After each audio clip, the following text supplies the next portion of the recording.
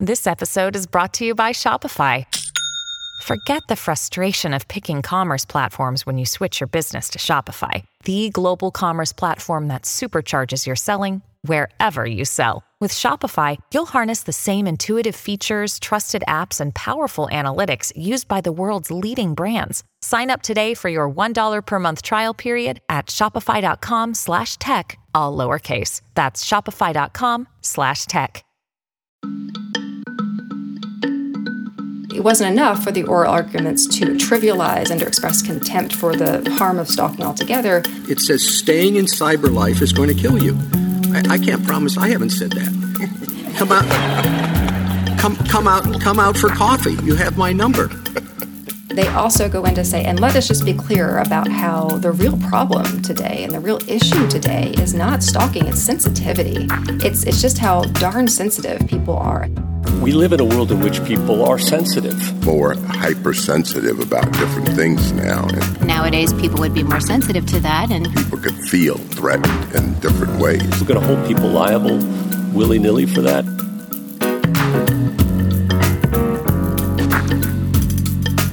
Hi, and welcome back to Amicus. This is Slate's podcast about the law and the courts and the Supreme Court. And I'm Dahlia Lithwick, and I cover some of those things for Slate.com. And while this legal beat might once have been, I think, compared to a leisurely ride on the moving sidewalk through the Denver airport, it's now pretty much become that scene from King Kong where everything is just flying at your head and you're waving around your arms like in terror. In the course of preparing this week's show, there have been a bunch of near misses. We plan to focus on the Dominion court battle, but it settled immediately after jury selection. Then we talked about attempting to anticipate the outcome of this rolling administrative stay in that Fifth Circuit Mifepristone case. We talked about discussing yet more revelations about Justice Clarence Thomas's failure to disclose gifts he was given. And then we just decided to focus on one thing that actually really did happen this week for True. It slid a little bit under the radar in all the speculation, anticipation, and the outrage about the things that didn't happen or could happen. So we are going to focus this week's show on the First Amendment and a case about cyber stalking and harassment on the internet. It was a case that revealed a lot about how this court thinks about what counts as threatening speech. And a very quick news update. At about 7 p.m. on Friday night, the Supreme Court issued an opinion saying that the, for now, broad access to mifepristone will be preserved. There was a dissent written by Justice Alito and Justice Thomas. Both dissented from the decision to stay the order, and we'll know more in the coming days about what happens next. Later on in the show, Slate Plus members are going to get to hear Mark Joseph Stern on that Dominion settlement, on a religious liberty case that came up to the court, on Dianne Feinstein and blue slips and all those other things. That conversation with Mark can only be accessed by Slate Plus members. There are lots of benefits to Slate Plus membership, like bonus segments from your favorite Slate shows. And of course, Slate Plus members listen to all of Slate's podcasts commercial-free, and they never hit a paywall at slate.com. You can find out more by going to slate.com/Amicus Plus to sign up. That's slate.com/Amicus Plus. And as we always say, thank you so much for supporting the work that we do here at the magazine. But first, in 2016, the state of Colorado convicted and imprisoned Billy Ray Counterman after he sent singer Coles Whalen hundreds of thousands of messages via Facebook over the course of several years. Some of these messages were harmless. Some suggested she should die. Quote, "You're not being good for human relations. Die. Don't need you," read one note.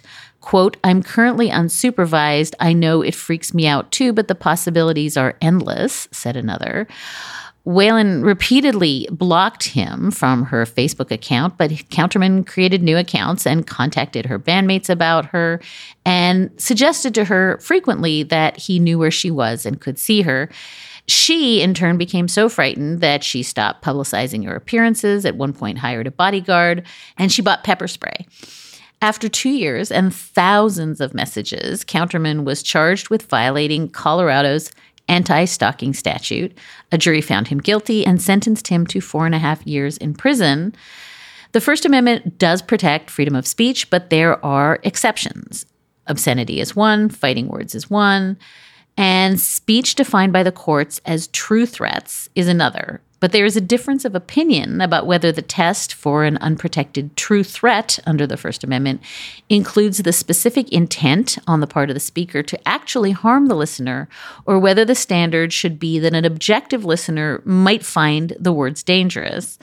Joining us to discuss this case, Counterman versus Colorado, which was argued on Wednesday at the Supreme Court, is Professor Marianne Franks. She's president of the Cyber Civil Rights Initiative, dedicated to combating online abuse and discrimination.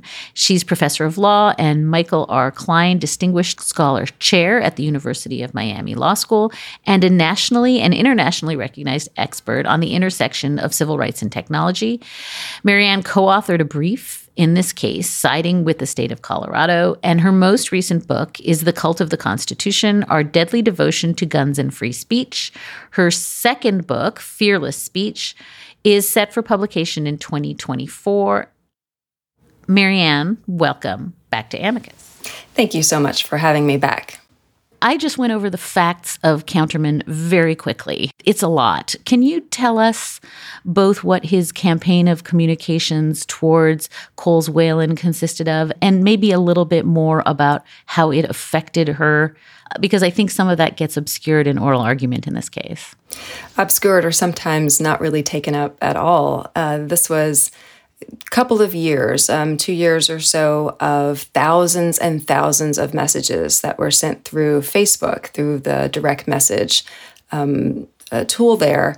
And these are messages that Counterman sent to Whalen because he had apparently become somewhat obsessed with her. And this wasn't the first time that Counterman had engaged in abusive behavior using online or other kinds of communications. He'd previously been convicted and served time for threatening his ex-wife and her family members. And discovering that was actually one of the reasons why Whalen, in this case, actually decided to go to law enforcement, even though she had hoped initially that the messages would just stop or that maybe she could just ignore them. And that's a really typical experience of a lot of stalking victims, is they hope that it's just going to resolve itself. And it wasn't until she got these messages that seemed to indicate that he was following her, that he knew what she was doing in a given day or what her vehicle was or when she was out with her partner, that she started to get really alarmed. And when she had a family friend who was a lawyer look into the situation, realized that he'd had this really violent past. And at that point, she started really withdrawing from social media because she didn't want to engage with this person. And he was seemingly under the delusion that she was communicating with him via secret channels. And so she had to be constantly worried about whether anything she said or did anywhere might be interpreted as a message of encouragement or communication with him. He was also accusing her of hacking his phone and spying on him and other kinds of delusions. And she's a musician whose career is sort of taking off, and she's trying to keep in touch with her fans. She's opening for some really big names, but she's finding herself increasingly unable to concentrate and to focus on her art because she's scanning the crowd for this person who she's never met, so she doesn't know what he looks like. He could be anyone. He could be someone in the audience. He could try to come up to her afterwards and she wouldn't know. And she started having panic attacks, and she started getting very depressed and withdrawn. And she was afraid enough that she applied for a concealed carry permit because she felt she needed to defend herself, but was very uncomfortable with this idea. And eventually she left the state, and she more or less withdrew from her career because the stress of this and the worry that this person was out there waiting for an opportunity to harm her in some way was really too much. And so it really caused her to shut down. It caused her to withhold her own expression. She didn't feel comfortable speaking, performing, contributing to her art, or even going about her daily schedule or living in the state where she had been. So the impact was pretty dramatic. And for a case that is about free speech and chilling effects and about trying to protect people's freedom of expression, it was striking to note that the oral argument, at least on the part of the justices, they didn't seem particularly interested in the loss of speech and expression that occurred on the part of the victim here, what we lost from her. And Marianne, I just was very struck by the extent to which the argument is, but he was unwell. He had a mental illness and he was never going to perform on any of these. Case closed. And I just wanted you, before we sort of talk about the First Amendment doctrine, to reflect on the extent to which that solves the problem here. Right. And probably more so in the case of stalking than anywhere else, it doesn't solve the problem, because one of the most troubling and sort of intractable problems about stalking is that, you have some stalkers who are fully aware of the wrongness of their actions and that their actions are unwelcome, and they're doing it anyway. But you have an extraordinarily high number of people who believe, and you might even say sincerely believe, that they're in a relationship with the victim, even if they've never met them. They've convinced themselves there's a relationship here, or there should be a relationship here. They're entitled to a relationship here. And so they might honestly, with great conviction, and might actually be telling the truth to say, I really thought she welcomed my thousands and thousands of messages, even though she blocked me repeatedly and seems scared. It's just that she hasn't seen the light yet. And, I'm going to say the magic thing that's going to get her to understand this is all benevolent. Stalkers routinely do things like send flowers and gifts and say innocuous things like good morning or do you want to go out for coffee? And out of context, those things don't sound scary. But when they're coming from a stranger or someone you have repeatedly told or indicated you don't want to talk to, it's terrifying to know that they can't hear that they can't understand that. So the more you put into play this idea that, well, this person just is incapable of an understanding that this is unwelcome, the idea that somehow resolves the issue for the victim is ridiculous. So before we get to the merits here of the Supreme Court argument, I wondered if you could just set forth the state of the law on quote-unquote true threats and just give our listeners a sense of what the goalposts are. When we talk about a true threat, let's stipulate those are exceptions to the First Amendment. They're not protected.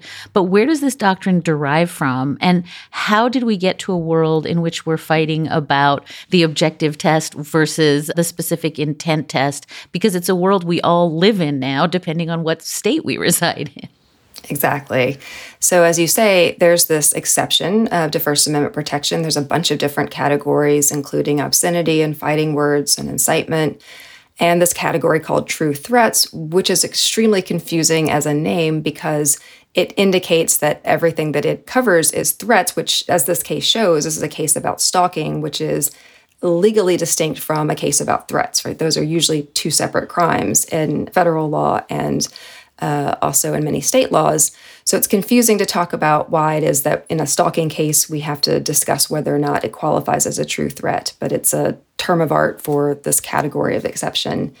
And it stems out of an actual sort of threatening case where a person named Watts was talking about how his opposition to the war and how he would, if he got a gun, that he would get the president in his sights. And the analysis of this about whether or not he's actually issued a threat against the president turned on, consider this situation, right? So he makes this one statement and it's in a crowd of people. He makes it to a crowd that laughs essentially and nothing happens, right? And so one thing that's clear about the notion of a true threat to qualify as a true threat is that it's not a question of whether or not you actually intend at that moment to carry it out, but it's got to be clear that this is something that could be perceived reasonably, right, according to the context, as something that was actually intended as some kind of statement of hostility or terrifying intent, terror, generally speaking. And you gather that by looking at the circumstances. But in the Watts case, the court didn't really explain much beyond that other than look at the circumstances and concluded in that case that this was not a true threat. And so since that time, the notion has been invoked, but the contours of it have not really been clear. Is it enough to say, look at the audience reaction, consider that this is happening in public, that it's at a rally, emotions are high, it's one statement, and it seems tossed off kind of carelessly? Or do you really have to ask the question, what did that speaker mean? What kind of evidence can we see that indicates that he's not joking? He really wants to terrify the president, right? So it's just been a little unclear. And there's been a series of cases since that time involving cross-birding and other issues that have kind of circled around this question of what do we mean to say that it qualifies as a true threat? Is it enough to say a person in those circumstances, a reasonable person, not a sensitive person, not just any person, not even the actual target, but just a reasonable person, an objective standard? Is it enough to say, looking at all the circumstances, that a reasonable person would have heard that statement and thought that it was, in fact, threatening, would have found it threatening? Or in addition to that, do you have to say that plus you have evidence that the speaker intended for the person to be frightened? And so the position that Counterman is taking here is that you need to have both, and the position of Colorado is that you only need that objective person standard. And am I right, Marianne, that about 20 states use that subjective intent standard? So it really is, it's a hodgepodge. I mean, it's just not clear. And we'll talk about Alonis in a minute. That was a 2014 case that purported to raise these issues and resolve none of them. But this case is, at least we are told, intent on resolving this once and for all, yeah? I think that's the indication. Okay. So before even we get to oral argument, I guess the last question I have is, this is one of those First Amendment cases that just turns into a strange bedfellows mishmash. Like a lot of, the free speech advocacy groups and a lot of groups that, you tend to think of as being on the side of, vulnerable victims line up behind Counterman. And so we have the ACLU and the Electronic Frontier Foundation and the Reporters Committee for Freedom of the Press, which I've served on, all lining up with that we need the specific intent test. And their concern is that if the court decides that intent isn't relevant, then you're going to live in a world where people are criminally prosecuted for mental illness, for posts that they never intended to disseminate, for things that are untethered from the context that they were placed in. And the effect would be just massive chilling of all speech. And on the other side, you have joined others, including another friend of the show, Professor Danielle Citron, arguing that no, online harassment is really different. It's unique. It cannot be regulated under a specific intent standard, because looking only to what the speaker thinks is actually going to allow stalking and harassment to proliferate. So can you just help listeners who want to know how they should be thinking about a case in which both sides make very sympathetic and compelling arguments, how it is that this kind of is the state of play, and that folks who are wildly speech protective are on, in some sense, the other side from you? Sure. And a lot of it comes down to a question about whose speech you are mostly concerned about, I think. Those who would argue that the First Amendment demands this subjective intent, this very high standard, like the EFF and the ACLU and other civil libertarian organizations, they paint a picture that essentially suggests that if we don't have that kind of very high subjective intent standard, there's just going to be not only prosecutions of perfectly innocent throwaway remarks, especially that were issued over the internet where it's hard to detect tone and substance, et cetera. Not only that, but it's not just about the people who will get prosecuted. It's about this chilling effect, as the term goes, that people who would say things that are completely protected by the First Amendment might be chilled from saying things that would be protected by the First Amendment, because they're not sure now if it might be interpreted as a threat and mean that even though they didn't mean it that way, that could nonetheless land them in jails. And so the argument is that that's really scary, and we have to err on the side of not letting that happen, because that's such a terrible prospect that people not only could be prosecuted for fairly innocuous comments, but also that even beyond that, people will just be really nervous about speaking. And then on the other side, you have people pointing out that that whole conversation, as compelling as it sounds, is really disconnected from reality. In other words, there's no evidence that there really is a chilling effect in that sense, that because a law exists against stalking that allows for prosecution of objectively terrifying threats, that means that people are constantly censoring themselves and worried about whether or not they're going to get prosecuted. And if you're going to make such a consequential claim about this effect, there really ought to be some empirical evidence to back it up, and there just isn't. On the other hand, when you look at the impact of things like stalking and threats on the victims, the people who are receiving those kinds of terrifying communications, and again, objectively terrifying communications, not just people overreacting to some sort of stray remark, it is documented, well documented, what happens to those victims and how much they have to engage in self-censorship, how afraid they are for their lives, for their livelihoods, for their family members, for their friends. Because in stalking cases, you never know where this person is going to show up, what they might do, how violent they might become.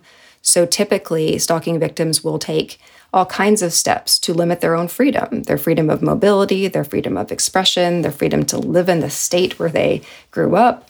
All of these things are documented. Those are real effects. So when we talk about which one is more important, I think we're really asking a question about, well, whose speech are we thinking about and whose lives are we talking about?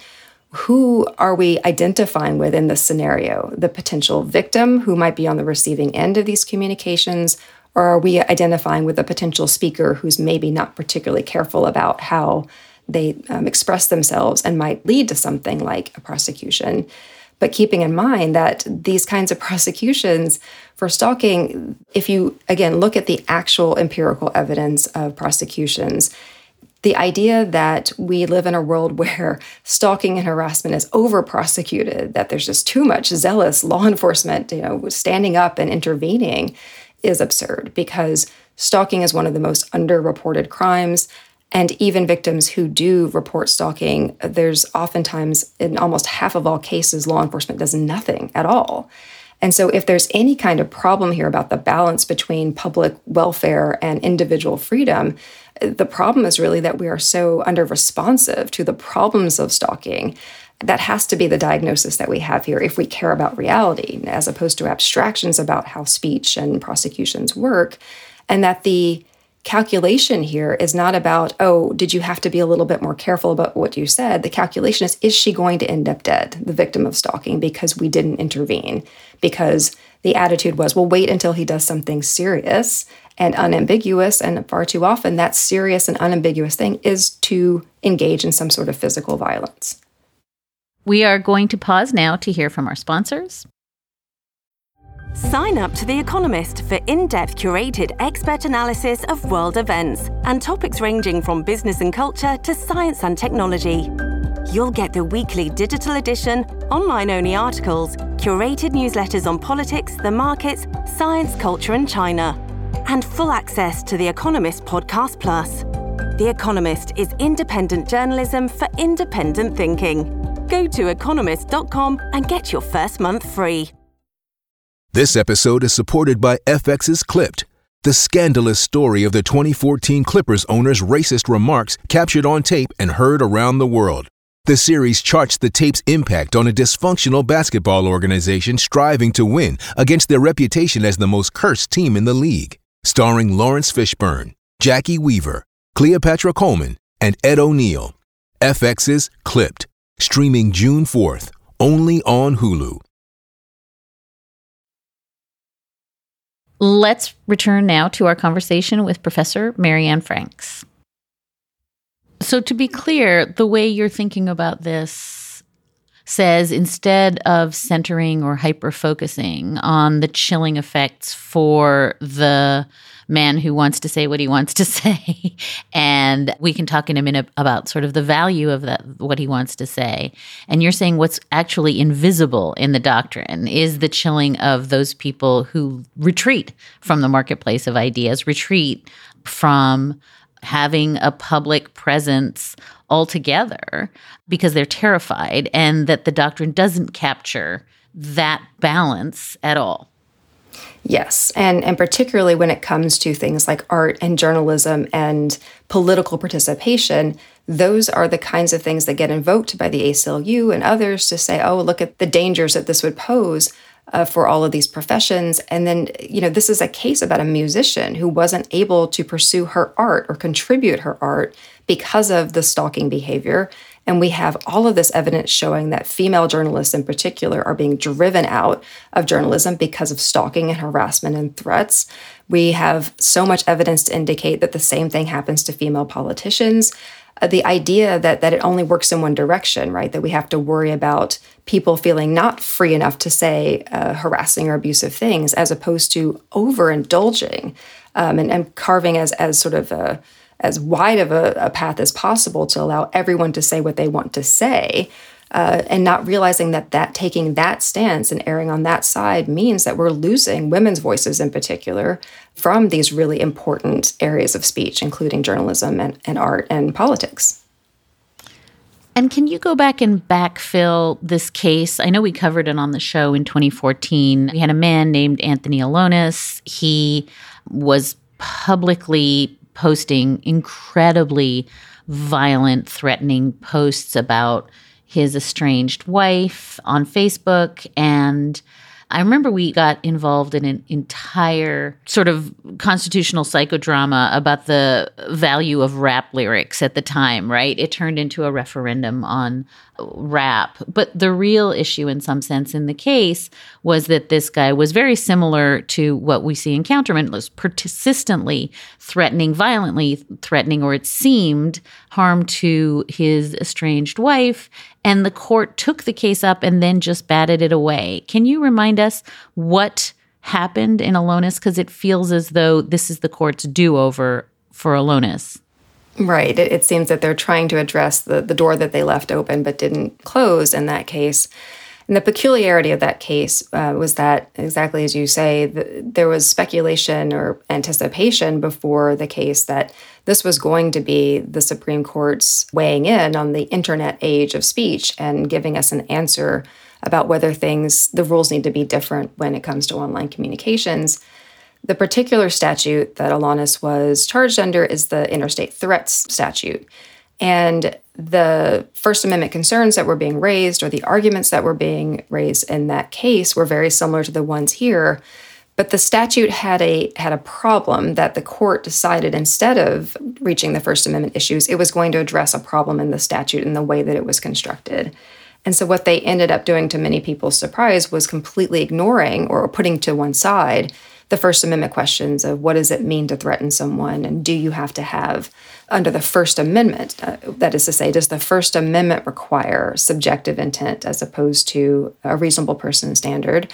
They focused on this really narrow statutory, what's called a statutory construction question, which is, in a criminal statute, the court has long held that you should assume that every element of the offense needs to have a corresponding mental state. So if the elements are that you are issuing a threatening communication, the question is, well, there's an issuing part, like did you actually send it out? And that's usually easy enough to say. Was it intentional, or did you do it by accident? But then the part about the threatening communication is, what's the mental state when it comes to the threatening communications? Was it that you knew it was a threatening communication and you sent it? Was it that you knew that a person receiving it would think of it as being threatening and you sent it? Or was it that you yourself intended for it to be threatening and you sent it? But instead of saying, well, the First Amendment demands that we answer it this way, they said, well, the statute in question doesn't make it clear. When a statute doesn't make it clear, we're not going to assume or read into it the ability to say it's a reasonable person standard. Based on longstanding principles of fairness in criminal law, we're going to assume that some kind of subjective intent was required here. That there again gets tricky, because what they mean by subjective intent isn't necessarily, it was my purpose to make someone afraid. It could also mean that you knew it would make someone afraid, even though that wasn't your express purpose. And it could even mean that you were reckless with regard to whether a person would perceive it that way, and you disregarded the risk that they would. So any of those things sort of count as permissible mental states if the if the statute is silent and the court says those are the only permissible states, we're going to not allow for that remaining mental state known as reasonableness. It's sometimes called the negligent standard, but the idea that you personally, as the actor, did not have a conscious awareness of how the communication was going to be perceived. The court says if there's silence on that in a statute, then we're not going to allow the reasonable person standard to be assumed in. So it's got to be something higher than reasonableness. But court didn't say how much higher does it have to be. Can it be recklessness, which was suggested by the concurrence, or does it have to be something like knowledge or purpose? But more importantly, the part of the question they didn't answer is this a First Amendment required kind of qualification, or is it just this quirk of the statute that didn't spell it out? So when the case of Counterman comes up, now this question is firmly before the court because the Colorado statute, like many other states, isn't ambiguous about this. It says what the mens rea is, and the mental state that is at issue in these statutes is that it's a reasonable person standard. And now the question is that allowable under the First Amendment?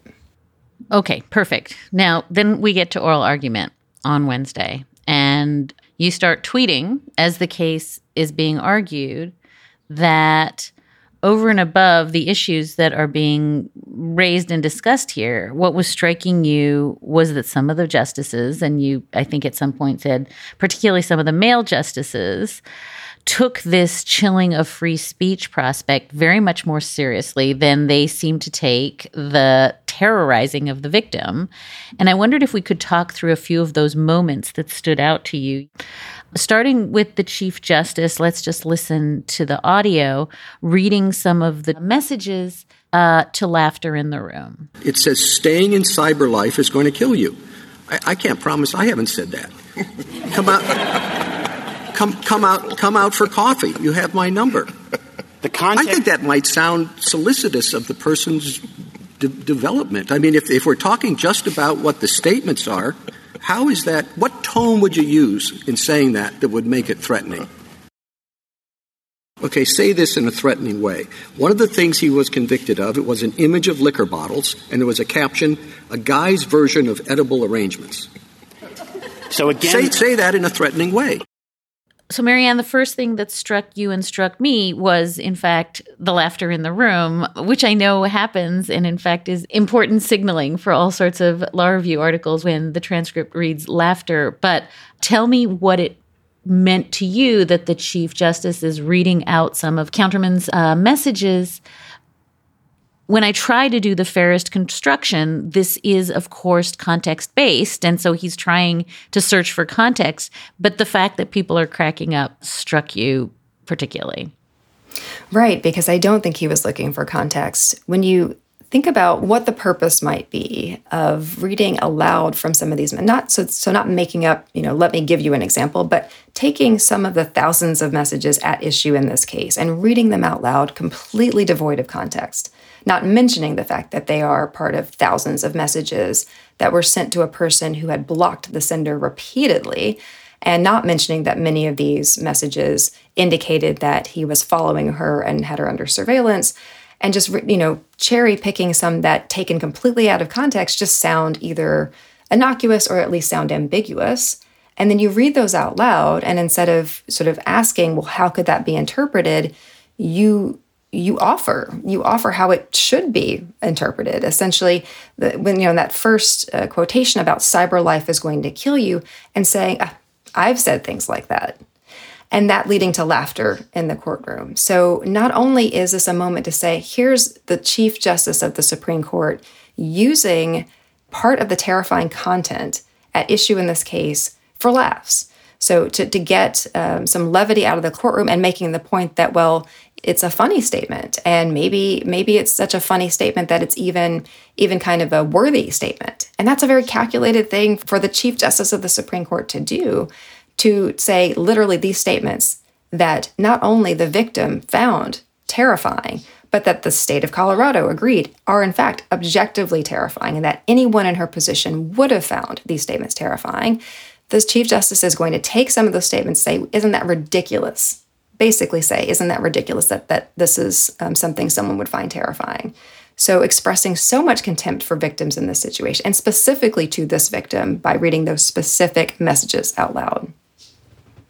Yeah, it's so tricky, Marianne. I was reminded of the Savannah Redding strip search case when there was such a difference between the male justices describing the strip search of a high school student and the sort of hilarity ensues and, yuck, yuck, Porky's style humor about what it was like to strip search a teenage girl. And at the time, Justice Ginsburg just palpably on the bench in front of our eyes, horrified that laughter is appropriate in those moments. And I'm trying to be fair and say, oh, it's nervous laughter. This is, difficult material. And we are all in a moment where we're on a hair trigger about what is a threat and what isn't. And so at the same time, I'm so reminding myself of what it felt like in the courtroom when the audience was laughing at something that was objectively terrifying for the recipient of, in that case, the strip search, and the ways in which I keep thinking of Christine Blasey Ford's indelible in the hippocampus, right, is the laughing, how laughing in public spaces at moments of great pain in your life is part of the affront in some sense.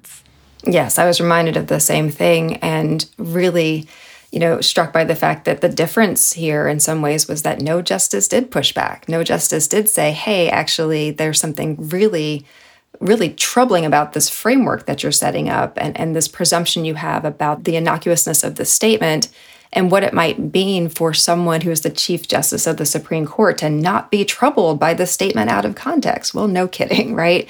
But that it didn't, there wasn't any visible objection to that. There was no attempt to say, to at least mark how inappropriate, it doesn't even begin to describe it, but just how disrespectful, how contemptuous, how truly, irrelevant in some ways this reaction was. Because what was the point here? Because if the point was to say, well, it's obvious, everyone in this courtroom, that that's not a troubling statement, well, then you're really just sort of proving Colorado's point. If it's obvious that that statement taken out of context in the safe confines of this courtroom is not a threat, yeah, so why worry about that being prosecuted as a threat? It never would be. But that wasn't the context here. Those aren't the facts here. And why would you try to suggest that is what, in fact, happened? We're going to take a quick break. Step into the world of power, loyalty, and luck. I'm going to make him an offer he can't refuse. With family, cannolis, and spins mean everything. Now, you want to get mixed up in the family business. Introducing The Godfather at ChumbaCasino.com.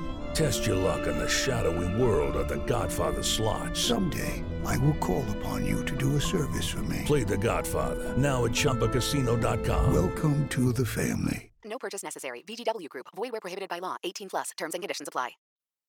And more now with Professor Mary Ann Franks. So then we get to what I think is the meat of when your tweets start to feel 5-alarm fire, which is that we start to have several justices, notably Justice Gorsuch and then Justice Thomas, reflect on the fact that we just live in a time now where everybody is just super thin-skinned and hypersensitive. And, we've got this sense that everybody is so frantic to call themselves a victim that we can't evaluate speech the way we used to. Let's play a little audio of Justice Gorsuch and Justice Thomas. We live in a world in which people are sensitive and maybe increasingly sensitive. As a professor, you might have issued a trigger warning from time to time when you had to discuss a bit of history that's difficult or a case that's difficult. What do we do in a world in which reasonable people may deem things harmful, hurtful, threatening, and we're going to hold people liable willy-nilly for that? We're more hypersensitive about different things now, and people could feel threatened in different ways. What if it's now that people are more sensitive, that is now considered the reasonable person?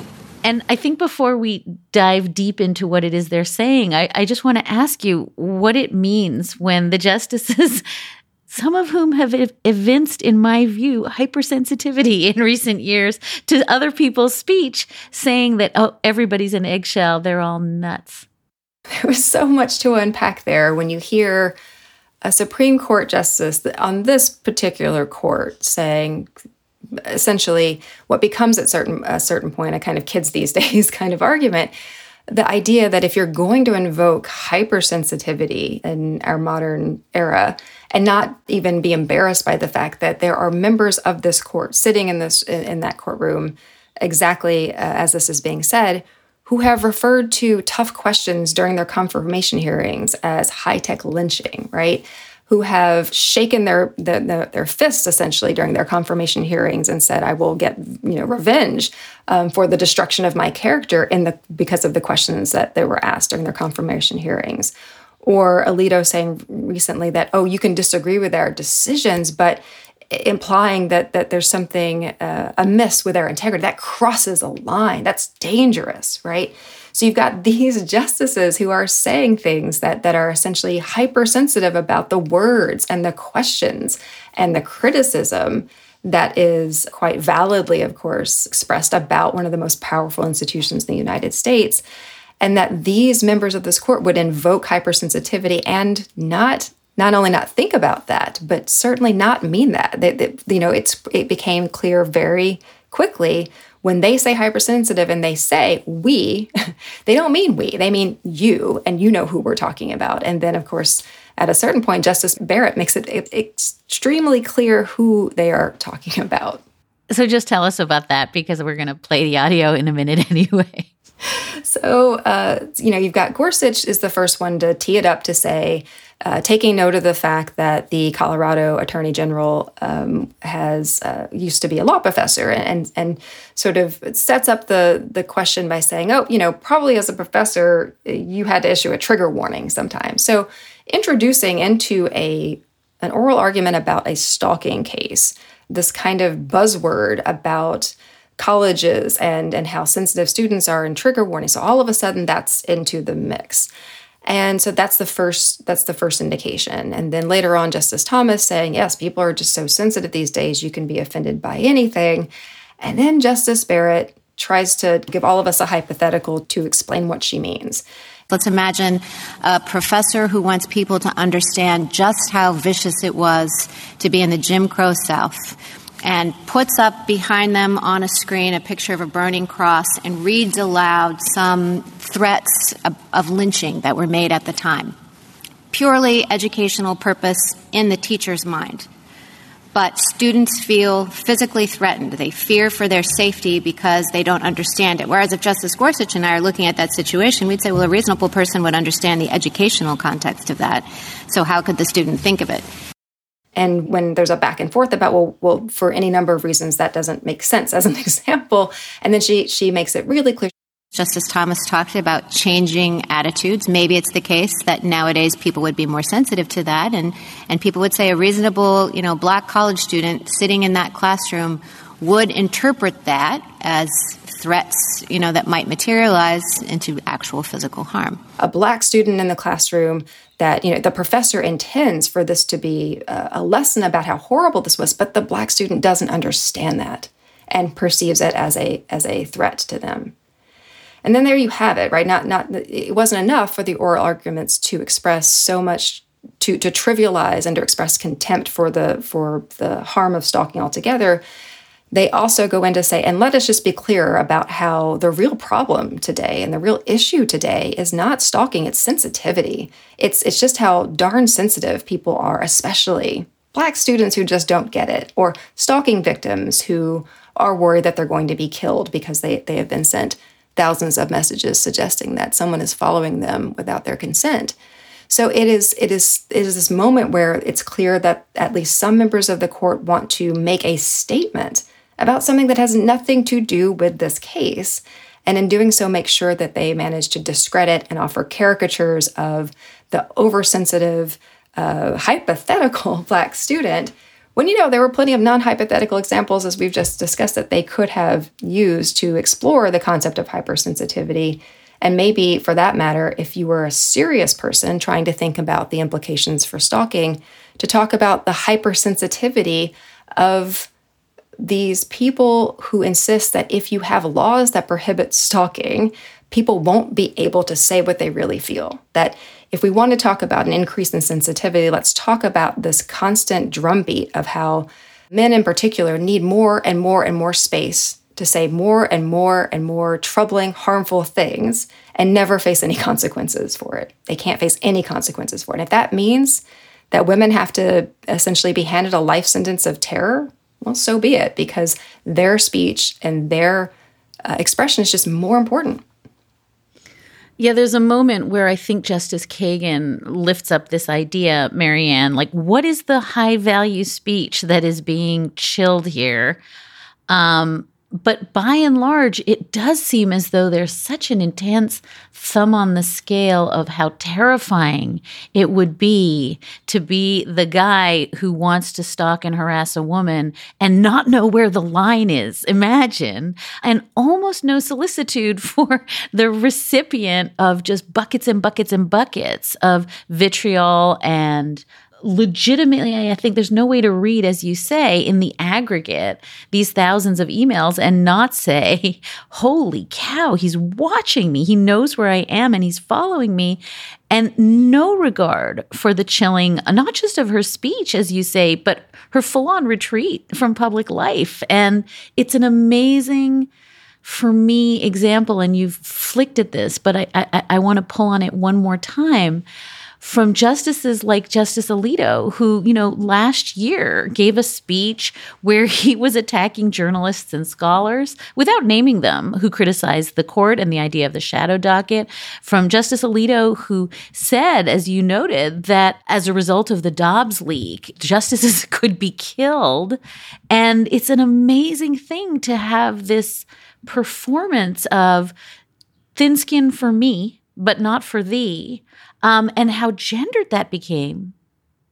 Yes, and reinforced, I would say, rightly on some level, right? There's a version of this up to a point that makes some kind of sense, that you would think that if the Supreme Court now actually, maybe more than it ever had to in the past, has to deal with the possibility of someone being angry with them or obsessed with them and might mean them harm, that this could drive home for the court what it might be like to be a victim of stalking, right? The difference being that your average victim of stalking doesn't have security, that she's not going to be able to invoke a multi-million-dollar system of constant security. She's just going to be left to her own devices, so that when you see Chief Justice Roberts issuing the year-end report, he focuses on threats to the judiciary and talks about how important it is that we pass new legislation and applauds new legislation that would protect judges' data so that they won't be subjected to these kinds of threats, which that is all good so far as it goes, but it goes no farther. He concludes by saying the only way that we can support the rule of law is by ensuring judges' safety,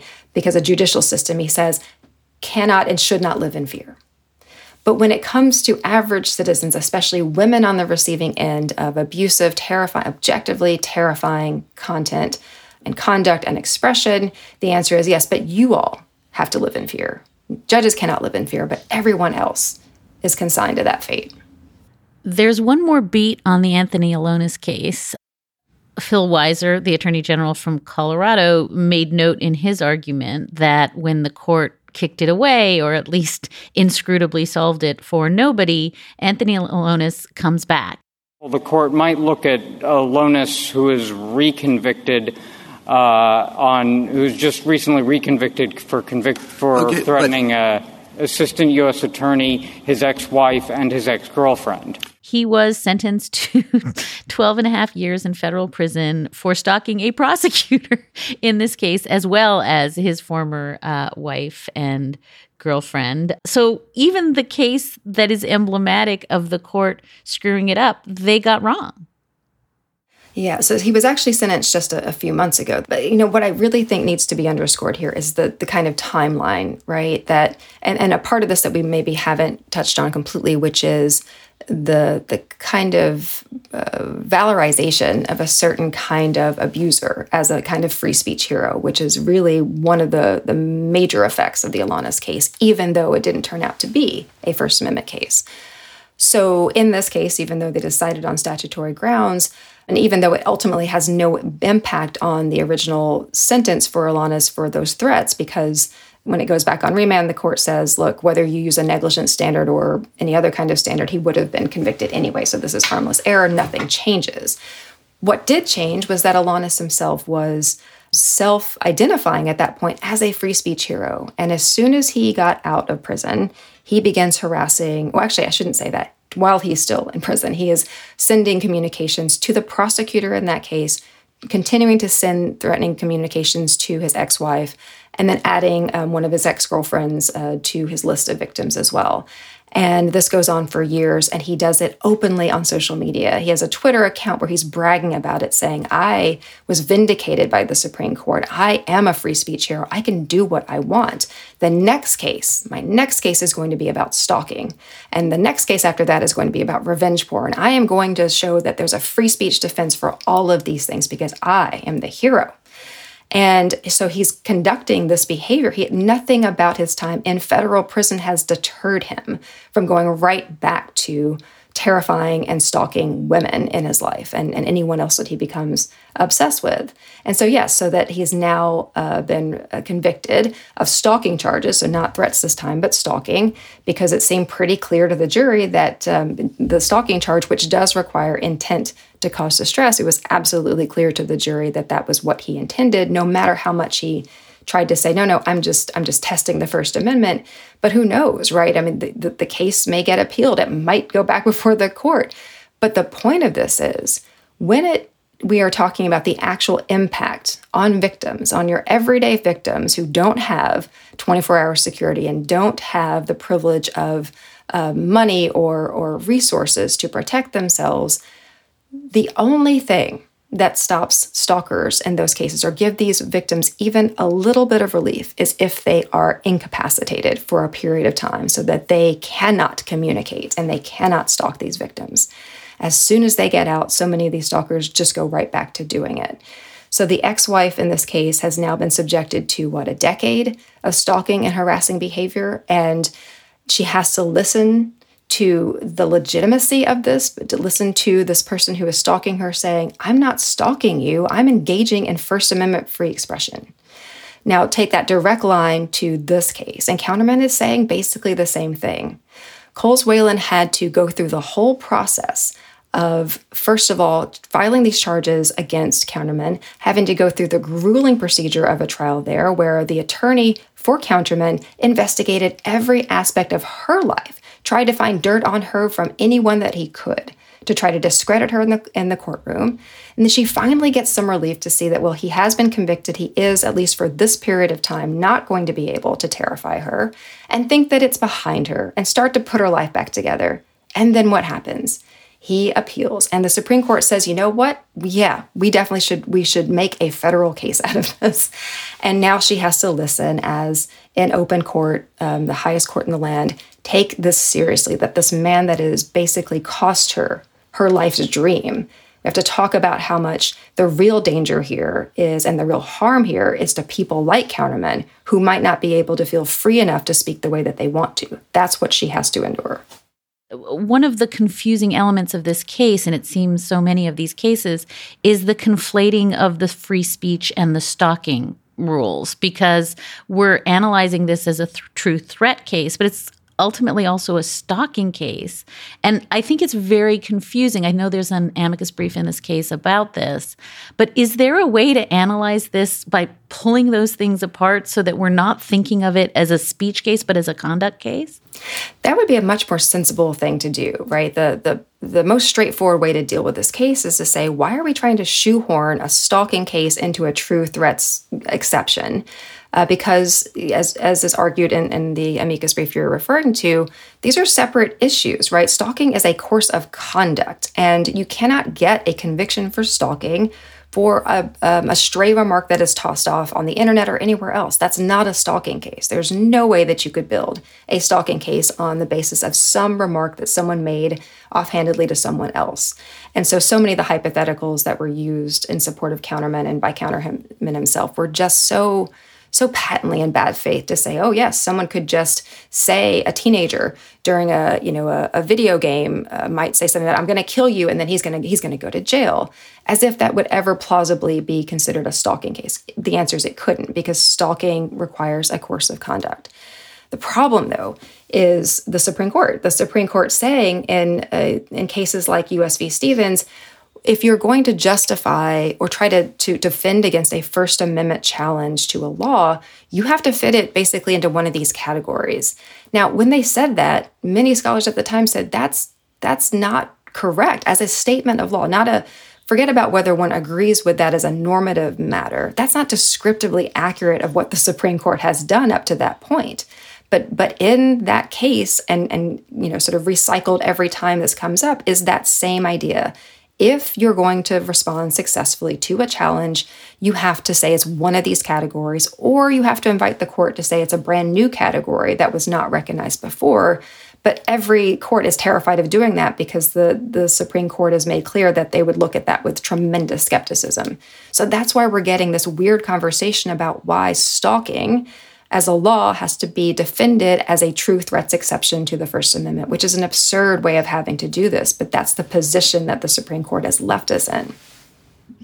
So this is where I hear you harmonizing perfectly with your friend and frequent co-author Danielle Citron, who came on the show just a few weeks ago and talked about the YouTube and Twitter cases through the lens of, oh my God, the justices just don't understand how the internet works. They don't understand how cases that are 100 years old that come from a time that is in no way analogous to the moment we are in, and then they just persistently get it wrong because they're applying these categories that they both don't apply, but that they cannot understand the scope of the problem. It feels as though you're saying some version of, look, we're living in a moment in which people are being shot for picking up their siblings at the wrong house. They're being shot for going to fetch a basketball that rolled next door. We are not living in a moment where the kinds of exceptions and laws and thoughts that we had about people and violence in society and any of the ways in which we live in fear can be mapped onto the technology and the law. And I guess here I have to note, because I've just said it, guns, the presence of guns and violence from 100 years earlier. Right. Well, one perspective is to say they don't get it. The other perspective is to say, oh, they get it, and it's operating exactly as it should. That this is not a bug; it's a feature. That is, if the underlying view here, not the one that is said in polite society, but the underlying view here is that fear is good if it's happening to the right sorts of people, and it's bad if it's happening to the wrong sorts of people, then really everything here is fairly consistent, right? That up until this point, certain members of our society never had to be afraid, not only for their physical safety, but also didn't have to be afraid of being criticized. They didn't have to worry about being excluded. They didn't have to be worried about being made fun of. Their integrity was never going to be challenged.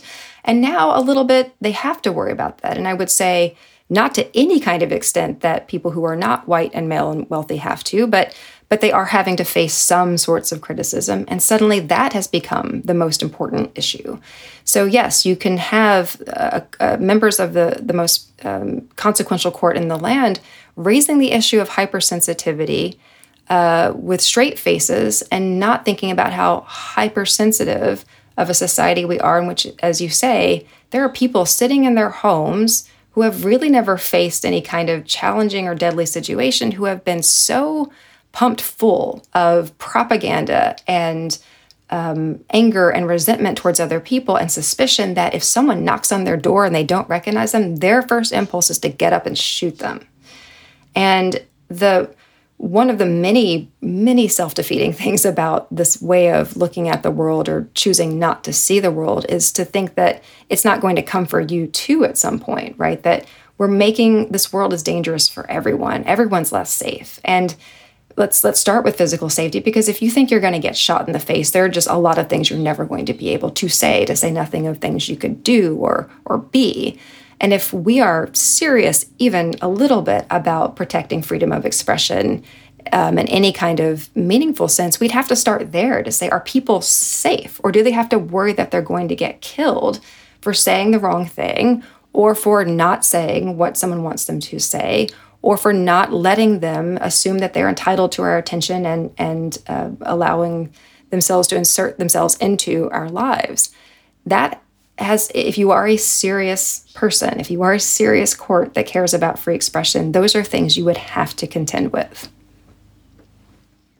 Professor Marianne Franks is president of the Cyber Civil Rights Initiative, dedicated to combating online abuse and discrimination. She's professor of law and Michael R. Klein Distinguished Scholar Chair at the University of Miami.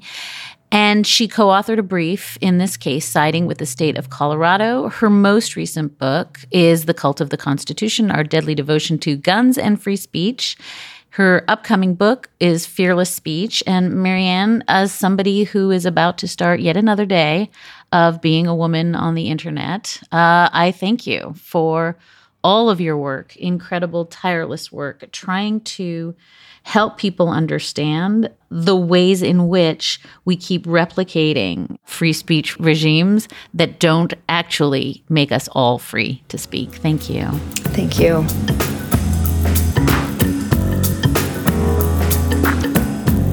And that is a wrap for this episode of Amicus. Thank you so much for listening in, and thank you so much for your letters and questions. You can always keep in touch at amicus@slate.com, or you can find us at facebook.com/Amicus Podcast. Today's show was produced by Sarah Birmingham. Alicia Montgomery is executive producer of podcasts at Slate, and Ben Richmond is our senior director of operations. We'll be back with another episode of Amicus in 2 short weeks. Until then, take good care.